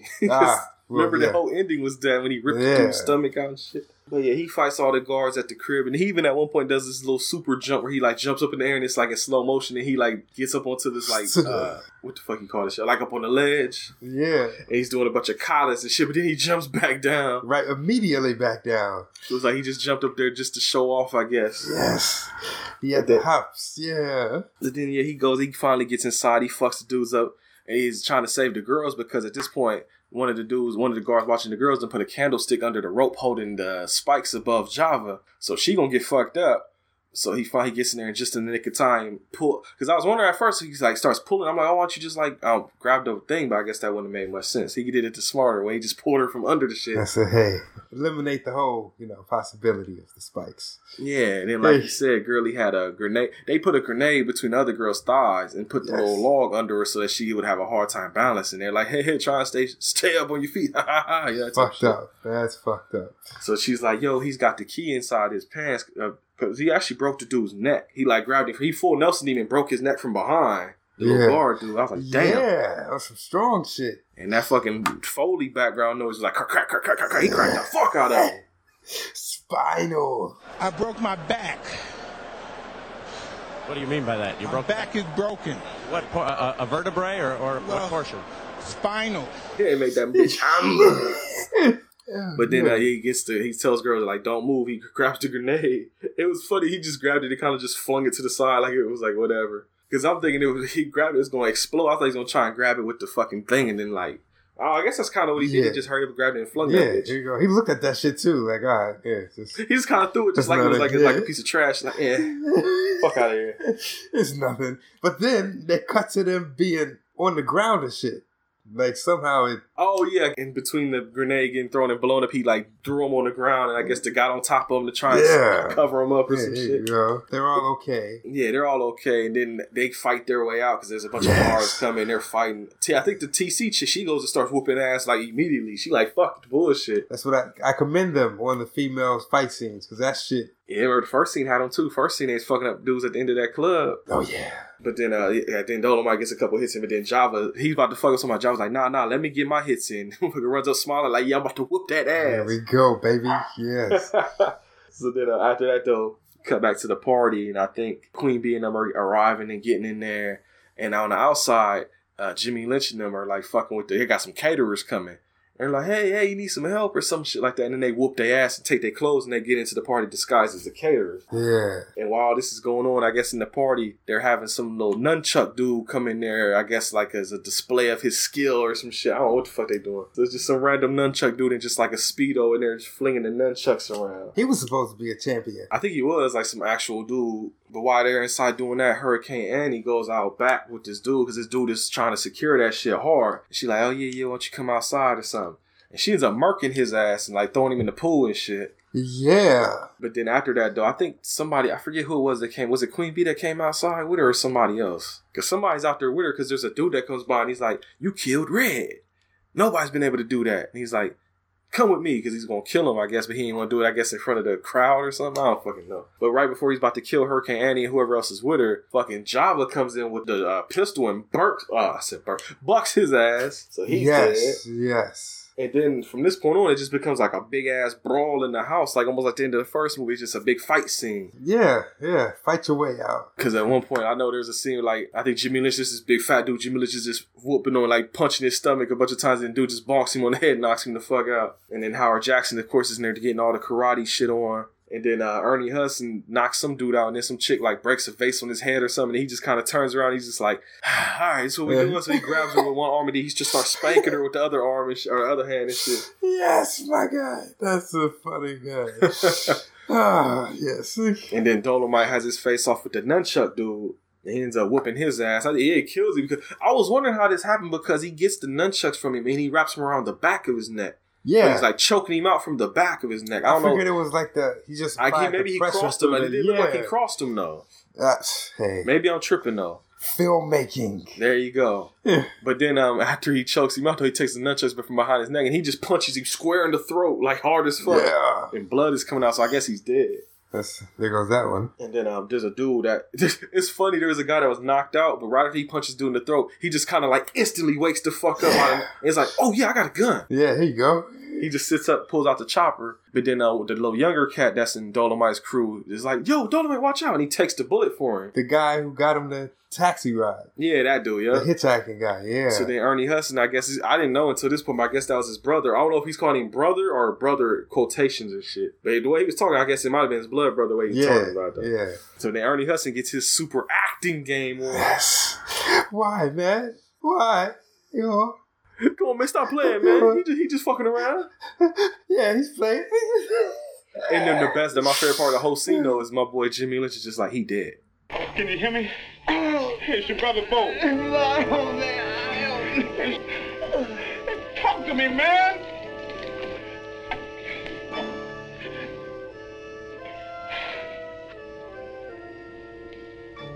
Jimmy.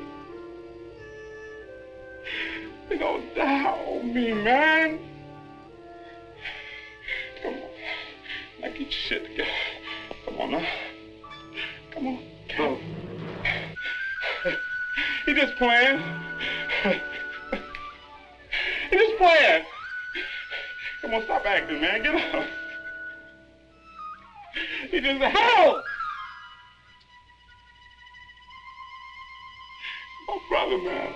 But then you couldn't. Did you see him? Oh, when Jimmy Lynch was out there, my bad. What's up? He was smothering him. Like he was trying to.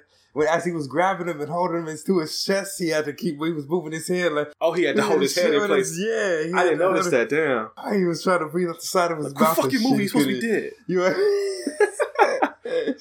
Oh yeah. Well, you wasn't here for it, but me and Brendan watched that Expect No Mercy movie, and we were clowning because this dude got killed. But then when they had this, I don't know why they kept the shot on him so long, but he was supposed to be dead. And that motherfucker's chest was blatantly just moving up and down. He was breathing hard. Come on, guys. At least hold your breath. It's like, what are you doing? But because it was so bad to the point, like I said in the episode, like I thought he was coming back. I didn't think he was really dead. I thought that was showing that he wasn't really dead. That's how bad it was. I'm like, oh, he was supposed to be dead? It was blatant right there. Like, oh, when you come back. Yeah. But damn, I didn't even notice that in this movie. But now the dude next to him wasn't Jimmy Lynch. It was the other cat in that crew. And the whole time he's crying, he just kept saying, like, kind of under his breath, like, he's dead. So, yeah. But he's just doing this, like, he's gone. He starts getting a little bit louder as the scene is like, he's gone, bro. Like, he's dead, bro. But then I wrote that Hurricane Annie actually, I think, she runs into the room with the Nympho chick that Dolomite fucked in the house. And she whoops her ass. Because I guess she's trying to find Cavaletti, but Girly, I think, is just in there. And she, like, is on the bed, like, fucking her up. And there's, like, a shot of her doing, like, the little kata, like, yeah, I just did that shit, bitch. Because then she, like, licks her finger and, like, does a little thing, like, you got served, motherfucker. Yes. But then at this point, the cops arrive and, you know, they're shutting shit down, but Blakely is with him. And he's like, you know, where's Cavaletti? Where's Dolomite? And he looks out the window and he's like, shit, they're outside. So then I think they're going outside to chase him down. Oh, because the sheriff is there. So the sheriff runs out there and tries to chase him. But Dolomite then got Cavaletti inside the car and he drove him to the torture place because he ties up the old woman and he ties Cavaletti down to the table and he gets these rats and he puts them near his dick. And he lets the rats loose and you find out that the rats are chewing up his nuts or his dick. Because I think it's Blakely and the sheriff and them to come, they get to the spot. But Dolomite just kind of ducked off in the corner in plain sight, but I guess they were so focused on dude they didn't see him. He ducks out the exit. Back. Yeah. Because he told Cavaletti, he said, you may not die, but you gonna wish you was dead or some shit. I think while they're all standing there, the sheriff gets the idea. He's like, nah, Dolomite can't be that far away or something like that. So they run outside. And I think it's like a little baby car chase because the sheriff ends up catching Dolomite. Because for some reason, Dolomite, I know why. It's not for some reason, but he gets out of the car and the sheriff gets out too. And the sheriff plugs Dolomite in the back and he falls to the ground. Yeah. And then the sheriff gets, he's like, yeah, I got you, nigga. Something like that. And he shoots him 2 more times in the back. And then he looks around and he's like, yeah, I get the fuck out of here. And he speeds off. So then you're thinking like, oh shit, Dolomite just got fucking lit up. But there's a sequel to this movie, so you know he ain't dead. Get the fuck out of me. Because he like kind of moves and he like looks to the side, make sure the coast is clear. And he gets up and he starts laughing. And now he's not even, I don't think he says anything. Actually, he's just laughing as he's taking off his jacket and got the bulletproof vest on. Yes. And then the credits start. Like it just freeze frame of him like laughing, opening up the shirt and shit. It reminded me of Michael Jackson's Thriller, how that shit ended. It's a freeze frame. Hell yeah. All you need was the laughing and shit. Yeah, as it just freeze framed out. Like, okay, that was a little creepy, but I get it. Yeah. Well, I guess that was the whole point. He let the sheriff get the plugs on him so that he would think he was dead and get the fuck away from him. Boom. And yeah, that was the human tornado, man. Yeah. I'm curious, when did the next Dolomite? Because I swear the next Dolomite movie, there's like just a humongous jet. Damn, I can't talk. A big gap. Fuck. Between I can't talk for some reason. Humongous gap. Yes. But I think it's like 2002 when the next would come out.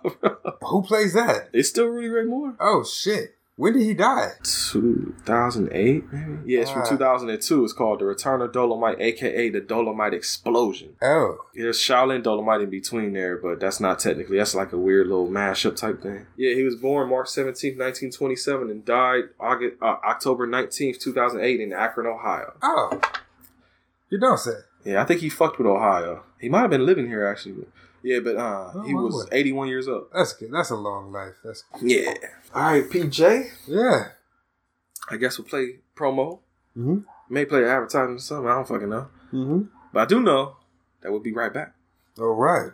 Hi, guys. We interrupt your favorite podcast to interrupt you with an ad for your new favorite podcast. Wait. Isn't this playing on somebody else's show? Exactly. So then how are we... I thought we were their new favorite podcast. Well, we're going to become their new favorite podcast after they hear this advertisement for our show. What's our show called, Justine? Superiority Complex. Yeah. Where can they find us, Patrick? Twitter and Facebook. Yeah, exactly. You can go to @SoupComplex on Twitter, SOUP Complex, and you can go to Facebook.com/SoupComplex. But our main page is on Podbean, and you can find us there at www.superioritycomplex.podbean.com. New episodes are out every Thursday. Justine, yes. What do we talk about on the Superiority Complex? Nerdy stuff. Perfect. Don't get all sensual with your voice. Yeah, did you hear that? I heard it. It's a little inappropriate. If you want to hear a little more of that, tune in to the Superiority Complex. One more time, Justine, what do we talk about? Nerdy stuff. Nah, wasn't No? the same. You tried.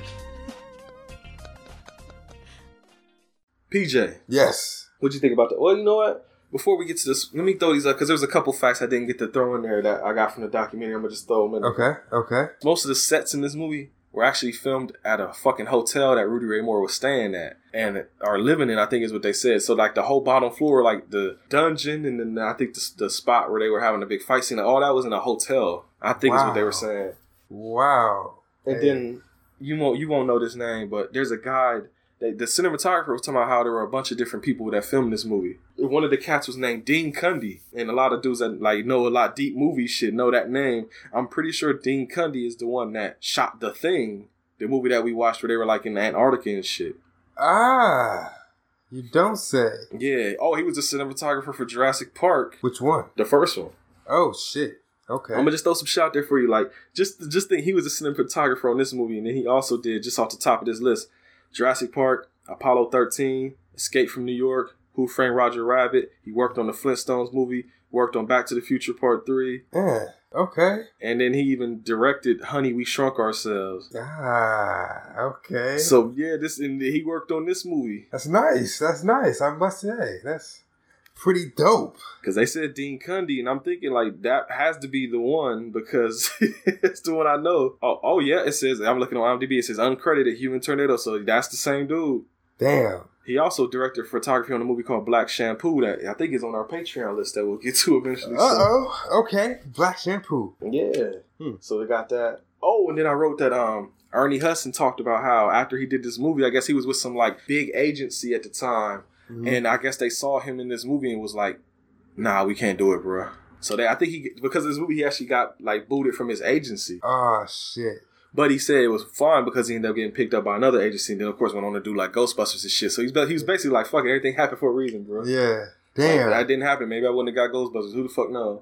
Yeah. That does make sense. Damn. And then, I guess, from, doing his movies and all that shit, getting some fame to him, Rudy Ray Moore was actually asked to be in The Exorcist Part 2, The Heretic. But he said he turned it down because he was like, shit.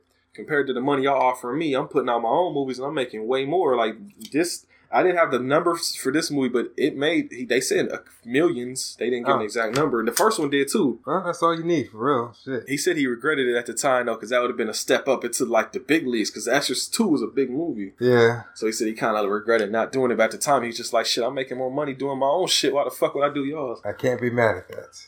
Yeah, and then the last thing I got here was that this movie was in the top 12 grossing films of 1976. So this movie was in the top 12 movies that made the most money that year. That says a lot. So people make fun of my boy and talk shit about these movies, but they were making money, bro. Right. That's why he made so many. He made like 4 or 5 of them. But yeah, that's all my little fun facts, interesting tidbits and whatnot. The trivia. There you go. So PJ, after all this said and done, what did you actually think about the movie? Your opinion. It got me. I can look past the fact that it was made in whatever year. I can look past all the acting and the, film cinematography, whichever cinematography. Yes. It's it's Rudy Ray Moore. I don't know. It got me hyped. I was it's a 9. Okay. So you final answer 9? Final answer. I'm with you. I'm giving it a 9 too. I fucking love it. You already know I fuck with these movies heavy anyway. That's why I've owned these movies several times. They had them at Walmart bins years ago on DVD for like $5. Bought them separate on DVD. Then bought the Dolomite box set because that was the only way to get the third Dolomite movie. And now I got them on Blu-ray. So I've owned these movies several fucking times. Because I love these joints, man. Dedication. Like it's the goofiness. Like I tell people all the time, it's supposed to be a comedy. It's supposed to be dumb as fuck anyway. Yes. That's why I look past all the strings and people pushing boards and all the fucking continuity errors and whatnot. Like I said, my man's got his brother posing as him, looking nothing like him with the shiniest ball cap in the world. Gotta do what I gotta do, baby. Exactly, adds to the charm of the filmmaking. Yes. So it's definitely like if you're a fan, like I said, of like cheesy bad movies and shit, you really can't go wrong with none of his fucking movies. They're all fun trash. So I definitely recommend you go check this shit out. If you got the Brown Sugar app, it's like I do, it's on there. There you go. Now let's look back. What did we give Dolomite though? I will say I do like this one better than the first one. A lot of people do, honestly. Even Rudy Ray Moore does. He even said that it was his favorite movie. Okay. I thought that was a controversial opinion right there. Okay. I have to disagree because actually I like the first one better. Oh, you don't say. I really do. I've always liked the first one better.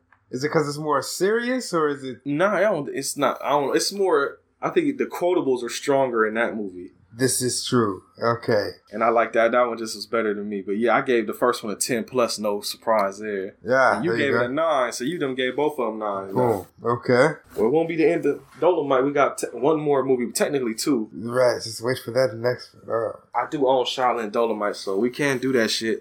And then the Return of Dolomite we can do. But then he also has movies that he does that, or he isn't Dolomite either. He has P.D. Wheatstraw, Double Son-in-Law, Disco Godfather. Sorry, my fucking voice cracking. And then there's one called The Monkey Hustle with him and Yaphet Kotto. I've never seen that one. Yaphet Kotto? Yaphet Kotto was the bad guy in Truck Turner. Gotcha. Okay, gotcha. So we'll get to all those eventually. Does he have like a... What is the Dolomite that's coming out? What is the basis of that? That's not like... It's like one of these Dolomites. Nah, it's not like a sequel or nothing. It's like basically the story of them making the movie. Like a biopic type thing. Okay. So it's like them like showing how Rudy Ray Moore like made the movie and all the actors got together and that type of shit. Okay. Kind of like some Straight Outta Compton type shit. Right. Dolomite is my name. Okay. OPJ. Yes, sir. Got segments on the show. Mm-hmm. About to go grab them. All right. Alrighty. Black History flashcards from the Urban Intellectuals. Mm-hmm. Oh, shit. Uh-oh. Was wondering when this card would pop out. Make all the Trump people mad. Because we are celebrating on this episode Barack Obama. There we go. No drama, Obama. There we go.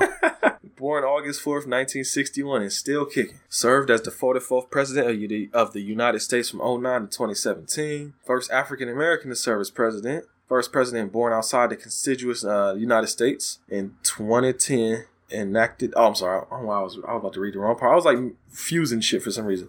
In 2010, enacted the Affordable Care Act, often referred to as Obamacare, designed to increase health insurance quality and affordability, reduce the cost of healthcare, and lower the uninsured rate by expanding insurance coverage.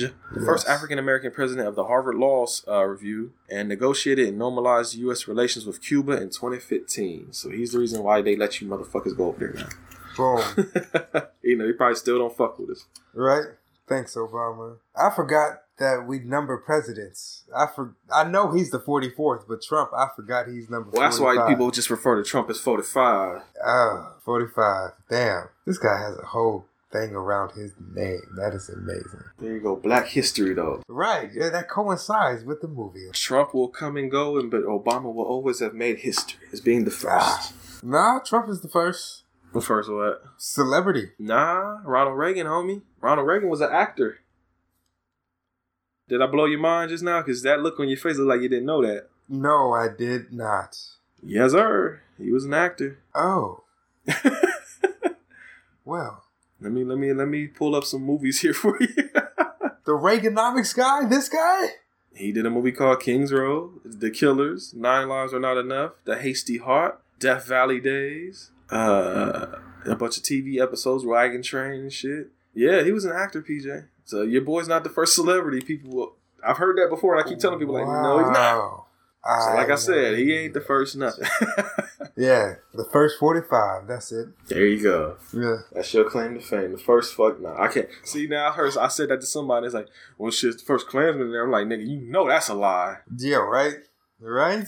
Go back way back and look at that shit over again. I can only name like 12 presidents. Oh, same here. I don't know the motherfuckers. Never cared. PJ, other segments on the show. Yeah. Got the hustle approvals. Got anything you want to approve for the peoples to check out? Fuck. You go first. Well, I will hustle approve. Shit, I ain't got nothing either. Just got to see what I've been on. What have I been? Well, I'll hustle approve this because it actually was what I hustle approved in the Breaking episode. Oh, I can think of the name of the movie. Fuck. Scary Movies to Tell in the Dark. I went to go see that at the drive-in. And it's basically like if you want like a little horror movie that had like, I don't know, because it's weird. It's one of those things where it's like, it might be too scary for the little dudes, but then it might not be scary enough for the older cats that like live on that shit. You know what I'm saying? Yeah. It didn't scare me at all, but it also was like, I was entertained throughout the majority of it though. It's kind of grimy though, because it's like, Well, I think I already spoiled it for you last time, so you know, whatever. But you already said you didn't mind last time. But like, there's kids in that movie. Oh, spoiler! I'm sorry for y'all. He knows for y'all.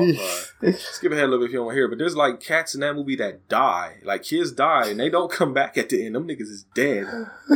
You're dead. You're done. But the thing, I think they left it open for a sequel because they're like, oh, we're gonna get them back at the end, you know, and all this shit. But as far as that movie go, if it don't get a sequel, like them motherfuckers gone. And that fucked me up. I didn't expect that. But yeah, it's like if I had to describe it simply, I would just say it's like Goosebumps for adults. Like pretty much. Like not Tales from the Crypt, but like harder edge Goosebumps. Slightly harder edge. Not even that harder, but just a little bit. Like not as goofy. Like I said, there's people that die and don't come back, so it's like a little bit of a harder edge to it. So I recommend it. Like if I had to give it a score, I'd give it like a 6 or a 7 maybe.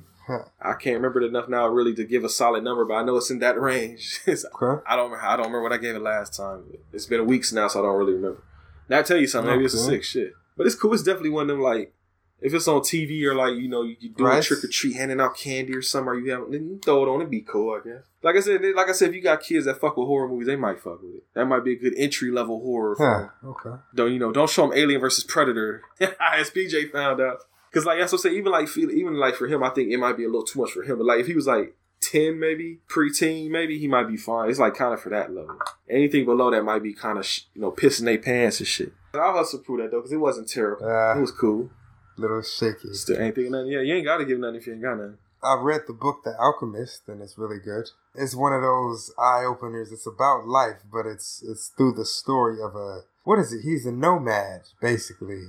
And he just goes to Africa, you know, to the Mecca, and he's trying to follow his dream basically, but he gets deterred. And at the end, there's like a twist to it where it's like, oh, you know, but he needed to go through these stages in order to get to the realization that... Yeah, I just spoiled the shit out of it for myself. I'm reading the plot synopsis on Wikipedia. But it's fun. It's like an easy read. It's like literally, you can read it in 2 days. I ain't never heard of it. Might peep it out then. You know, I just read the ending and shit, but... you can read it. You still don't, man. It takes you through some twists and turns. I'll tell you that. Well, there it is. Hustle approvals for that ass. I also approved, at the time we're recording, this ain't came out yet, but as the time you'll hear this, though, Trey Voorhees shit would have been out for like a week. So go check out Saturday 7. I think it's Saturday 7. I'm pretty sure is what it is. If not, sorry. All right. Played the song at the end of the last episode. If you liked it, I hope you checked it out. And if you didn't, then you should probably get on that shit, bro. You probably should check that shit out. Yeah. Go do that. Do that. Do it, and do it well. Well, PJ, guess it's time to give him some info, man. We're getting to the end of the show. If you want to follow us on the social media and see what kind of shenanigans we're up to, you can follow this page or the show at the page. Whoa, you can follow the show on Twitter. Man, can you tell I ain't been up that long? All right. And you can follow us at capital H, capital V, capital H, capital P, lowercase Rcast, HVH Podcast on Twitter. That's the main show page, but I'm running that one. If you want to holler at PJ directly, you can find him at capital P, lowercase AULY, capital P, lowercase J, Paulie PJ. We're also on Instagram at Home Video Hustle Podcast. We're on Facebook, facebook.com/HVH Podcast. On YouTube at, there ain't no really, I don't think we have an ad yet, but just type in Home Video Hustle, we'll be there, shit. We got merchandise on TeePublic and Redbubble, whichever one you prefer. We on both. You can get all kind of stickers, t-shirts, whatever the fuck you want. If you want our face on something, you can get our face on something. Yes. And we're on Agent Radio Podcast Network. Find all the episodes. You can find the Bazaar or their little shop there. You can buy podcasting equipment, get discounts on different shit. And you can, I don't know, like I said, you can fuck with other Agent Radio shows too. There's a bunch of them on there now. Yes. We are also on the Patreon, patreon.com/Home Video Hustle. 2 tiers, $1, $3. Whichever you want to give, we will accept and be happy about it. And thank you for supporting the show. But if you get $1, you get a couple of things. For $1, you get a one-time movie selection where it's like you just make us watch something. You get one and done, and you get access to bonus Patreon Hustle episodes that we need to fucking record. But if you donate $3, you get your choice of anything for us to review, whether it be movie, TV episode, holiday special, obscure VHS garbage, whatever the fuck you want. I don't care. That's it. So I mean, shit, like. Well, he didn't even have to give up the Patreon. Brendan made me watch fucking Serbian films, so I can't do that one now because it's been done. PJ avoided that, thankfully. Yes, I did. Then at $3, you also can get random merch drops. I got a little collection of shit to send out to y'all. If you can't give no money to support the show, shit, we still here every week for you. Yes. It's just if you can, if you want to help a brother out, we just appreciate it, and we try to make sure you get some little extra shit for it. And like I said, we give you a chance to program the show. Yes. You want us to watch? I don't fucking know. What's the movie, PJ? Boys in the Hood. You want us to watch Boys in the Hood? Like, because it's gonna happen eventually. But if you like, yo, y'all should watch it sooner than that. Yes. Let us know on Patreon. Shit like that, you know what I'm saying? And if you got a whole bunch of shit that you like, they'll never know this movie. It'll never happen unless I make them watch it. So, like from Justin to Kelly. We would have never watched that shit. No, we would not have. I still think it's better than the alternative, though. What's the alternative? Justin Bieber. Oh, well, he ain't got no movie yet. Well, he has a tour movie, but... Isn't that what we would have had to watch? I think we tried to make What Were They Thinking watch that. I don't think... Oh, they did. That wasn't it. Oh, so he just cursed us with that movie just because. Just for the fuck of it, yeah. He already told me what movie we gotta do next, and you're not gonna like that one either. Oh, shit. He's pretty much been the only one that's been giving us the asshole movie, but I can't front because I give him the asshole movies too, so... So it's your fault. It's Brendan's fault. Blame Brendan. #. Blame Brendan. There you go. It's alright because, like I said, I get his ass when he come on this show, so it's all good. Boom. So yeah, Patreon, like I said, it's there for you if you want to fuck with it. If not, it's cool. We understand. Yes. But if you do, we love you. Yes. If not, we still love you. Yeah, we still love you. But it's like you get. You know, if you listen to the show, you get the dap. But if you listen to the show, you get the dap with the hug on it. Like there you go. Yeah. What else we got, P? I think that might be all the shilling on my end, except for you giving them your SoundCloud information. Yeah, SoundCloud 614P _ music. Yeah. There we go. Yeah. Sorry. Shit. I'm not the only one forgetting shit today. Yeah. Right. Fuck. Go check me out. There's the Willows on there and new shit incoming sometime in the future. Yes, very, very near future. Well, PJ, next time we record, I'll leave it up to you, PJ. I'll edit. I'll edit this out because I want to ask you right now, though. Okay. But do you want to do the next Dolomite, or do you want to go back and do the pile again, or do you want to keep the Dolomite going? What's next in the pile? Oh shit. Yeah, we got. Like I said, we got like almost a month until Dolomite. All right, that's on your computer then, so you good. You can watch that whenever. Okay. Well, PJ. Yeah. I think that's about it, man. We 30 seconds away from hitting 2 hours, but once I fucking edit it, it probably will be under 2 hours. But I'm putting clips in here, so maybe not. Well, who knows? Who knows? Y'all been getting some long episodes recently. It's fun. That's it. When we ain't on the time constraint, it's all good. Yeah. But I think I gotta let them know one more thing, PJ. And what is that? I'm Brent. I'm PJ. Have a good rest of your Friday. Have a good rest of whatever fuck day you're listening to this on. Go check out these fucking Dolomite movies if you haven't seen them. They're worth the time. Like I said, I know for sure they're on the brown sugar app that I got. It's only $3.99. You might as well soup it anyway. Yeah.